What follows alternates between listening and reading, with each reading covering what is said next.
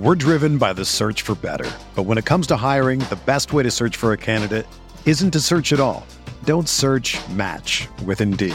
Indeed is your matching and hiring platform with over 350 million global monthly visitors, according to Indeed data, and a matching engine that helps you find quality candidates fast. Ditch the busy work. Use Indeed for scheduling, screening, and messaging so you can connect with candidates faster. Leveraging over 140 million qualifications and preferences every day, Indeed's matching engine is constantly learning from your preferences, so the more you use Indeed, the better it gets. Join more than 3.5 million businesses worldwide that use Indeed to hire great talent fast. And listeners of this show will get a $75 sponsored job credit to get your jobs more visibility at Indeed.com/Blue Wire. Just go to Indeed.com/Blue Wire right now and support our show by saying that you heard about Indeed on this podcast. That's Indeed.com/Blue Wire. Terms and conditions apply. Need to hire? You need Indeed. TickPick should be your first choice to buy basketball tickets because they save fans money by never charging any service fees, ever. TickPick is the exclusive ticketing partner for the Laker Film Room podcast and Blue Wire Network. What do you think about the Laker team now? You follow the box scores of the games every day? Just the Lakers. You're kidding. That is really a compliment. I was pleased to see you smile at the top of our show because once the game starts, you have a game face. You don't smile much out there. I don't think you have to do things for money anymore. Correct. What's up, Laker fans? Welcome to the Laker Film Room podcast, brought to you by the Blue Wire Podcast Network. I'm Pete, joined by Darius and Mike. And last week, when we ended, Darius accurately and colorfully put the Lakers prospects right now, considering the roster and everything that's going on, that we're not in the best position right now. And that proved to be true in the Portland game, right? We got blown out, but we got blown out fairly early. And D, to me, there's a difference between losing by 20 and being down by 20 in the first quarter, right? Like, we were obviously at a big talent deficit, but we still have NBA players, right? And so what I wanted to talk about today is what are, considering the totally messed up circumstances that we're in right now, what are fair expectations from the team from what's probably going to be, or at least has a good chance of being, pretty choppy waters this coming week? Because to me, like, you still got to compete, right? You still have to, you have to try your best with what you have. And so I think I would like to establish, like, what is fair to hope to see from the team, even if we end up losing every game. Are we thinking they're not trying their best with what they have? Well, I think that having that being down 20 in the first quarter is indicative of that they didn't come to play, right? Where that blame pie or anything, credit to the Kamenetsky bros, that's not really what my point is. Or do you disagree? Do you think that they came out with the requisite effort and engagement, and you disagree with the premise? If you listen to the players, they all post game, and Mike, you were there, but I heard a lot of comments about they need to play harder. That's a common refrain amongst players, I think. It's also one that coaches bring up a lot. I know that Frank Vogel playing harder than your opponent is sort of a mantra that he's had for the entire time that he's been the coach. And so a part of me wonders how much of that is the players echoing what the coach says. Part of me is wondering how much the players believe that themselves. Part of it is me looking at some of the players who say it and how hard they play versus some of their teammates, right? Like, this is where the whole human element of things is super fascinating to me beyond like what's happening on the court. There's tactical things I think the Lakers could be doing differently and better. There's also limitations within the roster. I think last pod I said that Frank Vogel has a very fine needle to thread, and he's probably doing it with shaky hands at this point. And finding the right balance is going to be difficult, I think. Personally, and I wrote this in my preview for the game at Forum Blue and Gold, is I thought the Lakers should have played small against Portland. I thought that playing two bigs against, or starting two bigs against a team that starts basically a non-offensive threat stretch forward in Covington. I thought that was going to be a mistake. I thought playing DeAndre against Damian Lillard and CJ McCollum, players who are masters against drop coverage, and Portland is a team that loves to put your opposing big into screen actions and have shooters come off of screens. And there's a level of connectivity that the big man has to have who's involved in those screen actions. And I think asking DeAndre to do that effectively over the course of a full game is a mistake, right? Like, I've defended Vogel a fair amount, but there are certain things I will not defend because I think they're wrong. And so when you talk about expectations and what are our expectations, I think that we definitely should have an expectation that the coach is going to coach more towards the specific opponent, because I don't think he has the talent to just throw out talent and say, beat us, we're at our best, right? I also think that there's an expectation on the players to basically come out and play harder and to be as locked in and as dialed in to what you're being asked to do as possible, right? So, like, I saw Anthony Davis get beat at the point of attack by CJ McCollum. I saw him take bad angles against screens. Now, Anthony Davis went out sick 7 minutes into the game. I don't think we knew beforehand that he was sort of dealing with any sort of bug that would compromise him. And so part of me wonders, too, like, was there a sort of a deflated nature of, like, one of our best guys went out, but they were already down 11 at that point, so I don't really know. But there's a certain level of, can the players lock in and execute what they're asked? Are they being asked to do too much? Are they being put in situations where they're not going to be as successful? I think there's just a lot to parse at this point, and it speaks to why I used the colorful language that I did on the last pod, right? The Lakers are down bad right now, and getting out of a place where you're down bad is harder, I think, than getting to a place that's bad in the first place. The climb out is much harder than the fall. There are some teams that have a requisite level of just youth and athleticism to come out and play really hard on a given night and beat a better team. You know, my first couple of years in the NBA, I worked for one in the Timberwolves that had some young athletic talent, but just not enough good players. And they would beat a good team on a given night, but when it came down to it, they were going to struggle. Then there's the other teams, like the Lakers roster, where you have LeBron and AD, and Russ is not Russ the all-star yet, because Russ is still, he's shown flashes of it when he figures it out and the game goes a certain way, but just Russ putting him out there with the certain personnel, he's not at that level, which, as he said, takes some time for him to get to. So if you pull LeBron and then AD is sick before the game and goes out and plays 7 minutes, all of a sudden you've got Bazemore, DeAndre Jordan, Avery Bradley, Carmelo, Wayne Ellington, Malik Monk, all playing 20+ minutes. Well, yeah. Reeves I'm holding out of this comp, because Reeves is the guy that's young and comes in and gives you energy and plays a certain way. Yep. But these guys that have been in the NBA for many years on different teams, that's not the group that's going to come in and give you an unexpected sort of rally. Those guys, they see Anthony Davis threw up 4 times before the game, and in their head, even if they like subconsciously or whatever, they know they're losing that night.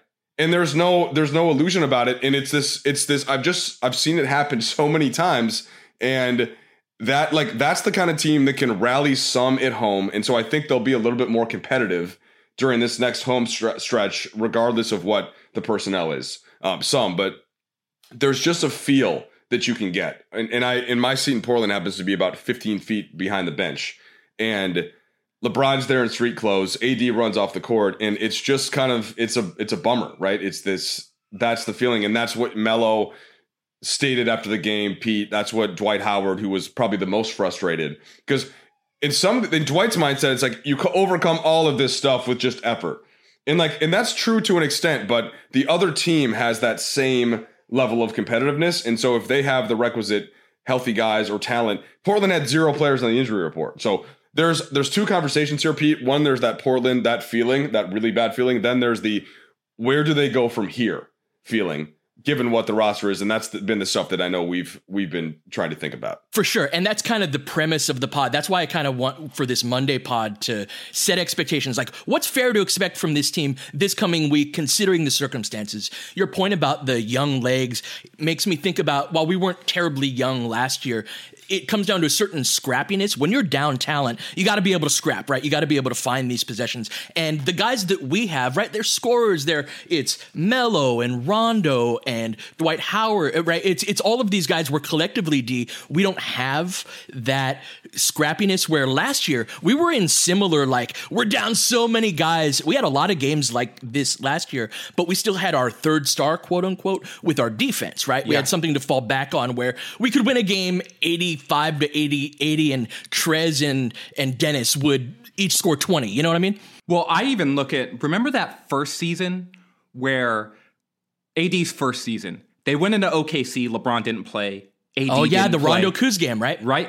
And when you talk about hunger, like, Kuz was like, oh man, it's my time to shine. Yeah. Kuz gets the big piece of chicken game, right? To make the old comedy bit with Chris Rock. It's like, and then just the mindset of guys like KCP and Caruso, and even Rondo had one of those nights where it's just like, oh, like, I get to maybe shove it in Chris Paul's face, right? Like that sense of wherever you get your motivation from. There have been different points over the last couple of years where the Lakers had that motivation they found that motivation in different places. And a question I guess I would put back to both of you is, where do they get that motivation? Where does this group get that motivation right now when they're down like this? Because I think finding it from somewhere is super important. It's super important. So in terms of motivation, it's kind of like a chicken or the egg thing, right? Like, when you're doing the same thing over and over and it's not working, you can kind of lose that motivation. Like your point about AD, there's something I charted the last 5 defensive coverages. I texted you guys right before the show, the last 5 games of defensive coverages. Just, I love zeroing in on just a specific aspect of the game and what does it look like. And one of the things that stood out to me was the frequency that, like, we talked a lot about LeBron being kind of on his help coverages when he's been with the starters. The frequency that AD's been similar. That circumstance you described with CJ when he's sick and all of that, that is not an isolated event over the last, right? You know, it happened a bunch against Houston, right? And it happened against OKC as well. Like, when after the game, when Vogel sort of said, like, we've been having trouble doing X. Yeah, I want to get into that at some point. If not this pod, then another. But that's part of it. Yeah. Yeah, it is. It's not just. There's a part of that, like, we're having trouble doing X, and I think there's 2 ways to look at that. One is, okay, Frank, well, you're asking this guy to do X, and he may not be capable of doing X, and so let's point the finger. Like, you're looking in the mirror, any with that, and then there's a look.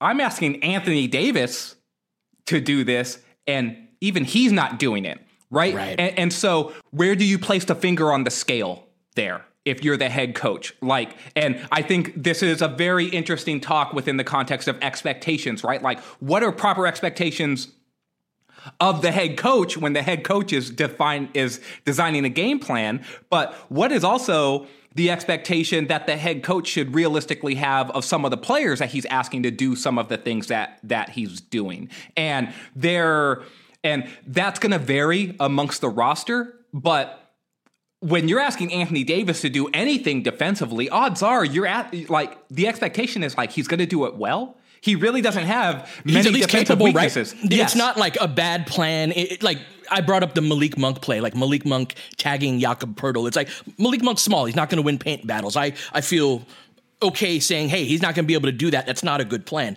Asking Anthony Davis to do anything pretty much defensively, you're going to be okay. Yeah, and so this is where, like, there are my mother-in-law has an orange tree. And there's all of this fruit on it right now. It's orange season, right? And so there are so many oranges on the tree. You could go to any part of the tree and pick whatever orange you want. There are so many problems with the Lakers right now. We could pick out we can go to any part of the team right now and pick out a problem and say, oh, look at this. It's low-hanging fruit. All it is low-hanging fruit right now. And you would be correct on any of those many things. You'd be correct, yes. So I want to put it back to you guys then. They are down bad.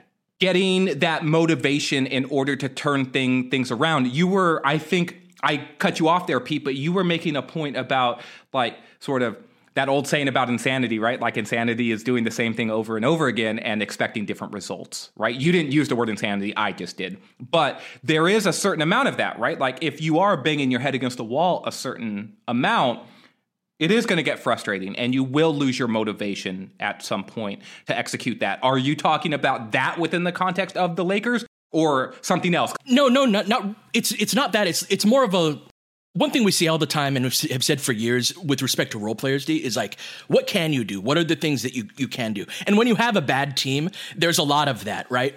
Like, Mike, you talk about the younger teams with the fresh legs, and we are not that. But there is those teams win a certain number of games by just running, by just playing hard on any given circumstance. So my perspective with a bad team right now is, what can you do at this point? And there may be 8 other things that you cannot, and you will lose the game by 20 because you cannot do those other things. My perspective is, let's try to maybe lean into the things that we are capable of right now, because we still have Russell Westbrook and Anthony Davis, although only for 7 minutes that last game. But hopefully going forward, we have Russ and AD coming up this week, you know? Yeah, so it's just if you're looking at AD healthy starting the game, which since it was a stomach virus, we can hope that he's good to go by Monday night.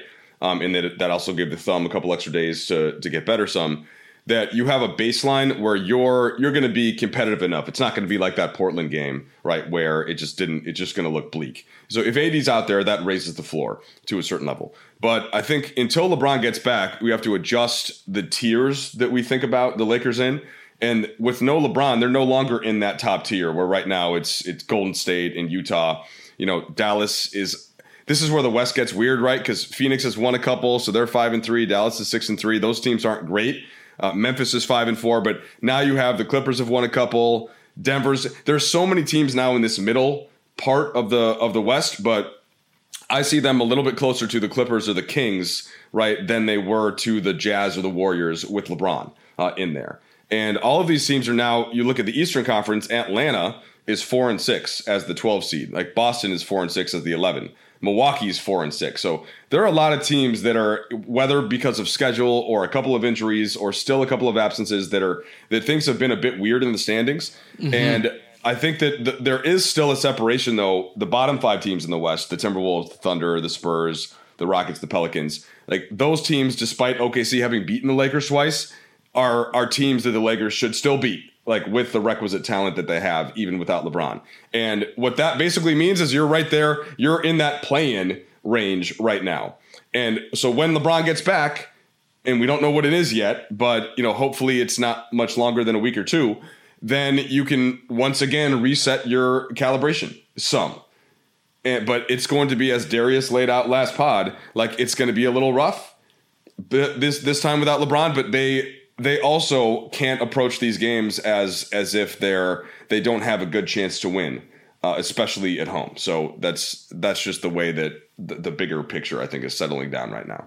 Yeah, I think in terms of expectations, like just that general approach is something that is fair to expect from them coming this week. Just that you can compete in these games and to look to do that. Let's take a quick break, get into some of the things that they can do right now. Lakers basketball is finally back, and there's no need to exhaust yourself by searching all over the internet to find Lakers tickets anymore. Because TickPick, that's TickPick, is the original no-fee ticket site, and the only one you'll ever need as your go-to for all NBA tickets. TickPick got rid of all those awful service fees that other ticket sites charge, which lets them guarantee the best prices on all their NBA tickets. Don't believe it? If you can find better prices on the same seats on another ticket site, TickPick will give you 110% of the difference in purchase price. I'm excited to see this Lakers squad get out and transition this year, and there's nothing like seeing a great fast-breaking team in person. Visit tickpick.com/LFR today and use promo code LFR to save $10 on your first order of Lakers tickets.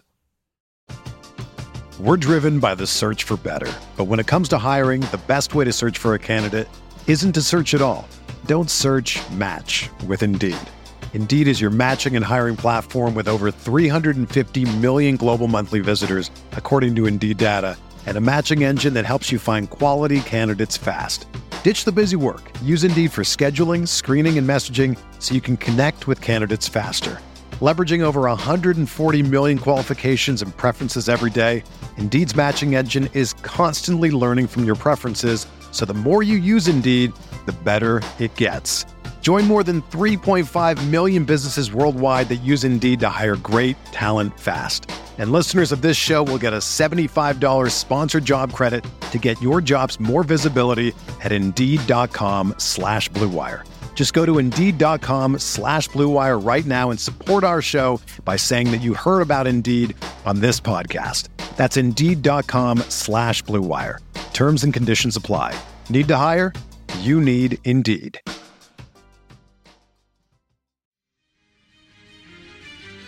I'm thinking of our offense right now. With Russell Westbrook and Anthony Davis, I think that we can at least create good shots.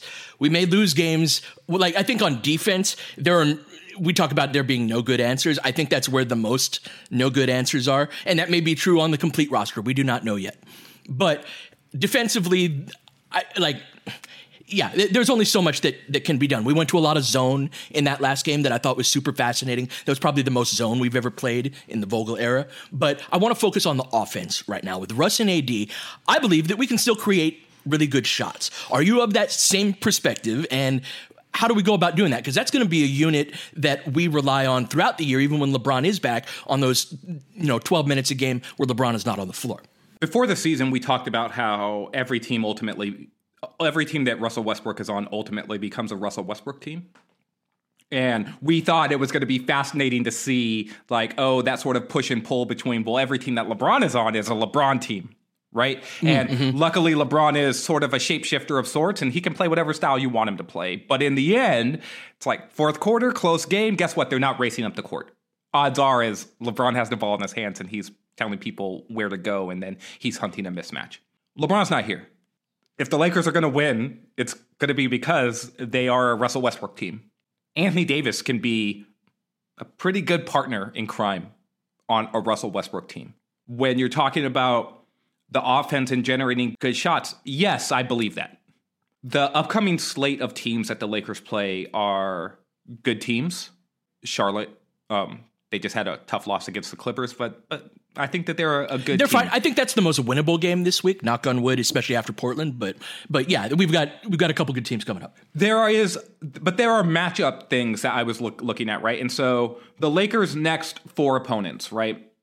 Charlotte, so the Hornets, the Heat, the Timberwolves, the Spurs, and then after that, it's the Bulls. That's the homestand. Most of those teams play like a single big. I think the Lakers have to go smaller. They just have to. Again, I've defended Frank for playing two bigs when, with the players available to him, I think that it has been a defensible position. I haven't always agreed, right? I didn't agree against Portland, but I think it's been defensible. Sure. If you're on the other side of that, that's reasonable, but I think that there is a bunch of factors that go into that decision-making that are important that often aren't acknowledged, but that's the end of my point about that. Moving forward over this next stretch, I'd be playing small against these teams. I'd say you have to match up against us to a certain extent from what we're going to do offensively and try to dictate the terms of engagement as much as you can through the lens of offensive production and trying to get good shots. The two players who I think help Russ the most in the screen and roll game are Dwight, because actually Dwight sets better screens than DeAndre Jordan, on the ball. I've noticed in terms of screening angles, Dwight just seems to get under the player a little bit more, he just does, which is the angle that you need to take in order to clip Russ's guy who is trying to go under. And Anthony Davis, and AD's the best at it, right? And so if you're looking to get screen and roll game stuff going, I think you have to play AD. You have to be able to set screens with AD, which to me, you should be then removing the second big from the floor entirely and spacing the floor. Mike, I know that that this is an ongoing discussion amongst us, and I don't want to bring it up within the context of what the big picture plan should be and how much it matters versus how much it doesn't. But where are you at with what Pete's proposing in terms of like filtering things more through the lens of let's create good offense for this team? Because I'm in agreement. There is no through line defensively where you account for all of the weaknesses of all of the disparate weaknesses of all of the different players that are on the roster to build out a cohesive scheme where you can expect them to execute it night to night to night with the level of defensive talent that's available. So I think it has to go offense. So I guess let's just focus on the short term, right? Because we still don't see Nunn or THT or Ariza on the horizon, at least in this next stretch of games. And I think nonetheless, I wouldn't mind just picking between the bigs. And I don't. So there's parts of what you said about Dwight in that screen roll action that makes sense. But he also was the one where he wasn't rolling quickly enough. And then Russell was getting frustrated. Yeah, I was going to bring that up. Mm-hmm. So like DJ seems like the better actual full roller to the rim, but Dwight. So it gets back to this whole thing. Like you almost want to combine the things that they do. Oh, I wish I could. Dwight's defense with DJ's offense. We got the 5 that we need, man. Yeah. Can I say this too, though? It's easier to roll when you're actually not making connection and you're slipping out of screens a little bit more. Right? That's fair. Yeah. So when Dwight is holding his screen, of course he's not rolling as fast. He has to get his nose in there. A guy is trying to go 6 feet under the screen against you. Guess what? Like if you're clipping the dude, then sometimes it's hard to actually get down there. But DJ is a quicker moving athlete at this point, and he does get downhill better. I'm just saying there's always circumstances to everything, and it's not just one guy is doing one thing better for only one reason, right? Like it's more complicated than that. It's a great game. Well, yes. But I think just look at their careers. DJ thrives off of big dunks. Like that's what he lives for. That's what gets him going. That's what he thinks about. And Dwight thrives off of smashing somebody at the rim on defense and really asserting himself physically. On offense, I think it's what he likes to do is shove 4 guys out of the way for a rebound. You know, that like basically Dwight loves to show and feel his power, and DJ likes to show the ball going through the rim. And they are. Which one of those things do you prefer? We're getting off track on that, or I'm getting off track on it. I definitely have not seen enough, right, from the big lineups without, like, when they haven't had LeBron out there to run everything, and then it almost sort of everything looks a little bit better. But yeah, we haven't yet seen Vogel go to that. He had the whole thing with Houston, right, where okay, well, Dwight's going to be out. And we think the way that they play, it's going to fit a little bit better with the small group. And I think that I did my pregame hit on this, or right before tip hit, and mentioned it a little bit. When they're playing against teams like Portland and Golden State, where they've got the shooters that they have to really worry about off of the like really high in the floor right away in that initial action, I think that they're worried about not having anybody on the back line. If AD, for example, is at the 5 and he steps up, and then the skip pass over the top, the person that's rotating over is like Carmelo Anthony, you know, or somebody of that ilk, and as opposed to LeBron James. And I think that's the reason why we're still seeing the 2 bigs in those types of systems. But for the teams that don't have that player, then maybe they're comfortable going back to it. So that's the first thing I want to kind of hit back at you guys and see if you saw that same thing and how that complicates, if at all, the whole 2 big thing. Yeah, Mike, let me read Vogel's quote because there's a bunch of good stuff in it. He said, "We're struggling to contain quick, deep shooting guards with this year's personnel and the way we like to bring double teams. So we pulled back on it some, and those guys took advantage of it," talking about CJ and Dame. I mean, before we pulled it back, we weren't tough enough on our low man in our rotations, and we weren't containing with our guards in the trap well enough. So when neither one was happening, we pulled back in our base coverage, and that's risky against shooters like Dame and CJ, and that got going a bit. And at that point, we were down, and we just tried to junk the game up a little bit. There's so much about this that I want to pick up, but in context of like the 2 bigs, I would argue that that's an argument against starting 2 bigs, is that we've talked so much about this ongoing conversation of two bigs versus AD at the 5 and whatnot through the lens of spacing and driving lanes for Russ and the ability to shoot out of that, being in your deep corners and all of the spots that kind of optimize spacing for driving lanes. But we haven't talked about it a whole ton in terms of foot speed. And I think that that's really important defensively, is that when Vogel talks about Dame and CJ being those deep pull-up shooting guards, Steph and Jordan Poole are examples of that as well, that offenses like that stretch you out. And it means that DJ has to step up more. And when he does, maybe the guy goes around him. When CJ beat AD off of the dribble, it was a circumstance where AD was in a shot coverage, which means showing at the level of the ball screen.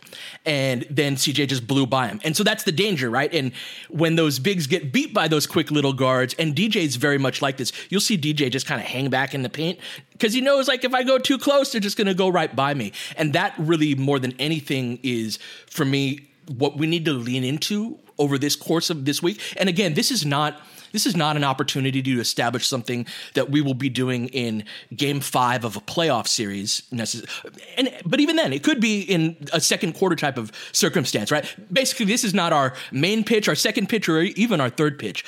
But I think that the guys that we do have that can play, they can run a little bit, like Malik Monk's fast. Austin's going to run the floor, right? We've got Baze is going to run the floor. In terms of foot speed, the big versus small type of lineups, I think right now, and to Vogel's defense, like, when we lose LeBron on top of everything else, we're small as hell. I actually think DJ should be playing. I just don't think he should be starting right now because we are so small. I do think that we need more front court type of players. It's kind of like where over the course of this week. And I think I've been texting with you guys a lot about the idea of 4-guard lineups, which he did do. And he did experiment within that Portland game. And I actually saw a lot of like, oh, Vogel's trying some things here, which is exactly what you should be doing right now. So I'm in a place where let's really emphasize our foot speed. Let's run as much as we can, because that can be part of our personality this season. And it goes into building around Russ. It is that Russell Westbrook team that you were talking about in the absence of LeBron. It's funny that we talked about offense stuff, but then we'll never quite get away from the defensive stuff too. That's right. Yeah. We've been conditioned. Well, this head coach, he is who we won a championship this way. We won a championship with that. One of the things I had said in our text thread as well is that, and I think this is true of every head coach, but they got to where they are because of who they are, right? And whether you're Phil Jackson or Mike D'Antoni or Frank Vogel or Greg Popovich or Eric Spoelstra or anyone else, right? There's a certain amount of like, I'm going to lean on what I know in the hardest of times, right? Like that's how you got to where you are in the first place. And so we're never going to escape the idea that things are going to be viewed through a defensive lens as well, right? But I would agree with you, Pete, that the other team has coaches too. The other team isn't going to let Anthony Davis just sit there and roam off the ball and gum up every single one of your actions as a weak side helper, right? They're not going to put his man in weak side corner where he has low man responsibilities, because he's going to destroy in low man responsibilities. They're not going to put him in tag and recover situations a bunch, because that's also where he's going to thrive. You know where they might put him? In strong side corner, right? Where it's just like, oh, yeah, you're the least helpful helper in the world when you stand here, right? Or we're going to do exchanges and bring you up, and then we're going to run action towards you and make you go one direction and then have to cover a handoff going in the opposite direction. And can you keep up, actually, right? And AD is a fantastic switch player against guards, but getting him on the move in one direction and then having to change direction, going full speed the other direction. Almost every big man in the league is going to have problems with that. And Anthony Davis isn't immune to that either. Right? And he's got a really high center of gravity too. That's actually something that when we put him on Kawhi or other wings, that's one thing that Lou likes to do is let's run him on off-ball screens, because that kind of like changing, it takes longer when you're that tall, got really long legs, high center of gravity to change direction, which isn't to say he's not great at it and has great recovery speed. But the point being is that, like you said, the other team has coaches too and can influence. And that's when I did all of the charting of the last few games, is the way that they target DJ in particular, and even Dwight and other guys. It's very intentional. Well, even Carmelo too. Like they'll target Carmelo in certain ways as well, right? 100%. And so, in getting back to the point and this whole pod about expectations and sort of things that we'd like to see or are hopeful to see without the expectation of winning, but the expectation of trying to put your team in the best position to succeed, whatever success looks like on that given night, right? And sometimes that might be just winning a 5-minute stretch of the game or winning, 10 possessions. And those 10 possessions could end up being the difference between winning and losing. You never really know. But one of the biggest arguments, I think, right now is if you're going to play in order to optimize Russ, you need to sort of influence the lineup a certain way. And I think if you're going to get the most out of Anthony Davis, you need to put him in a position where he actually has the most responsibility that you can imagine on both sides of the ball. When you go back to that stretch last year, guys, and Mike, I'd love to get your thoughts about this specific point, is towards the end of the season when AD was clearly in ramp-up mode, I feel like, for the playoffs. And remember, he had a couple of big games, one against the Suns especially. But the idea was, nah, man, like, this dude, we're asking you to basically do everything. And I feel like one of the reasons why AD didn't have as good of a season last season, beyond all of the injury stuff, is that the roster construction actually allowed him to float a little bit more. They were like, hey, look, you've got Montrezl Harrell. He's going to eat down in these spots of the floor. And AD, you get to stand out here while we give Trez some post touches. We've got Dennis Schroeder, and he's going to go and eat, right? And it was all of this sort of like, oh, and LeBron looks amazing. And that even gave AD a little bit more chance to sort of like, oh, let's work my way into things. But at the end of the season, it was like, nah, man, we need you. We need you to be the best version of yourself right now. And there's a certain amount of responsibility that I feel like AD has. If you listen to his post-game comments, a lot of stuff is always just like, I'm going to take credit for that. I need to do this. I need to do that. Well, I think you need to put that onus on him earlier in the game, in my opinion. Like, nah, man, like, you the only big out there. You got to do all of the big bad shit. Sorry. Right? Like, no, like, it's only you and Russ out there. Y'all got to make it work. There's no go stand in the corner while Russ and DJ run a pick and roll. There's no, like, you're in help side defense. You are in the middle of the frame. And I've used this term a lot for Anthony Davis, but it's important for him, I think. You've got to put him, I think, in the middle of the frame in order to get the most out of him. And I'm just believing in that for this stretch of games without LeBron especially. Like, ask your stars to do more. Like, put the pressure on them and see how they respond, because that's why you built the team this way, in my opinion, is to get the most out of these guys to carry you when one of the other guys is out. The focus on AD there is definitely interesting because, so Westbrook, a lot of the discussion has been, well, Westbrook's on the team, you have to filter everything towards the way that Westbrook plays. But if you have to win one game, who's the player that is the best player? And those things conflict a little bit. But how do they work together? And AD is playing, if you take out the last game in which he was clearly sick and the second half in which his thumb seems to be bothering him. I get that's part of what the AD package has been, right? Dealing with some minor stuff within games. But he has looked more like the 2019-20 AD than last year's AD. And that was something we just discussed about before LeBron got hurt as being the really encouraging thing. Like, all right, Lakers are starting to round into form here some. Westbrook looks better in their system as the third guy. They started small a couple games. AD is playing like real AD. He's completely dominating inside, even before he's hitting from the perimeter. But now here we are where without LeBron, you have to recalibrate a little bit. And I don't disagree with anything you said about AD. It's just, Darius, like how much of that can coincide with the way that you want to play through Russ. And I think that it can, but we just haven't gotten a chance to see much of it. And yet here are now teams coming in, almost all of which have more cohesion than the Lakers, including Oklahoma City, by the way, which is part of the reason why they won those games. Like these teams actually know how to play together. The continuity in the NBA, there wasn't that much change this offseason from team to team. And it's just a nightly thing where it's like, all right, how much do you want to focus on this opponent and the best possible game plan to beat them, and trying to build some stability in what you're doing with the team and the rotation. And that's been a big challenge. And I feel for Vogel in that sense, because he's the guy that's got to try to figure all that out. And it's a tricky thing to do.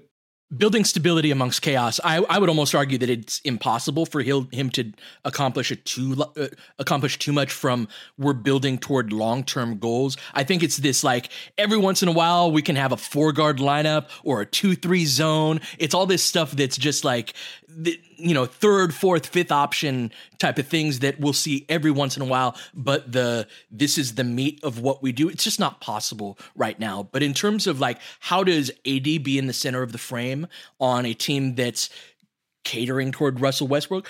To put it in a simplistic sense, I think that AD can do that defensively even more than anywhere else. Like AD is that mistake eraser that can really help cover for a lot of guys who are going to make mistakes. And that is the place where, like, to me, optimizing the offense toward Russ and optimizing the defense toward AD.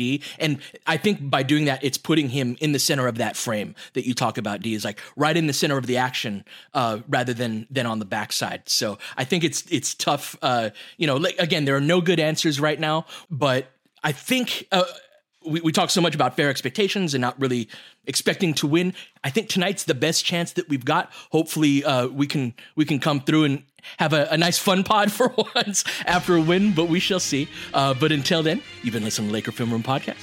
We'll catch you next time. James has got it in low to McHale. McHale wants to turn, he's double teamed. Just pass out in front, broken up by Worthy. Tip to Magic. Worthy dies on his belly. Magic scores. There's Magic, got it. Magic fires. It's good. They will. Lakers win the game. The Lakers win the game. Rebound is Lonnie. 3 seconds left. Van Exel to win it. It's on the way. Good. Kobe Bryant, 48 points, 16 rebounds.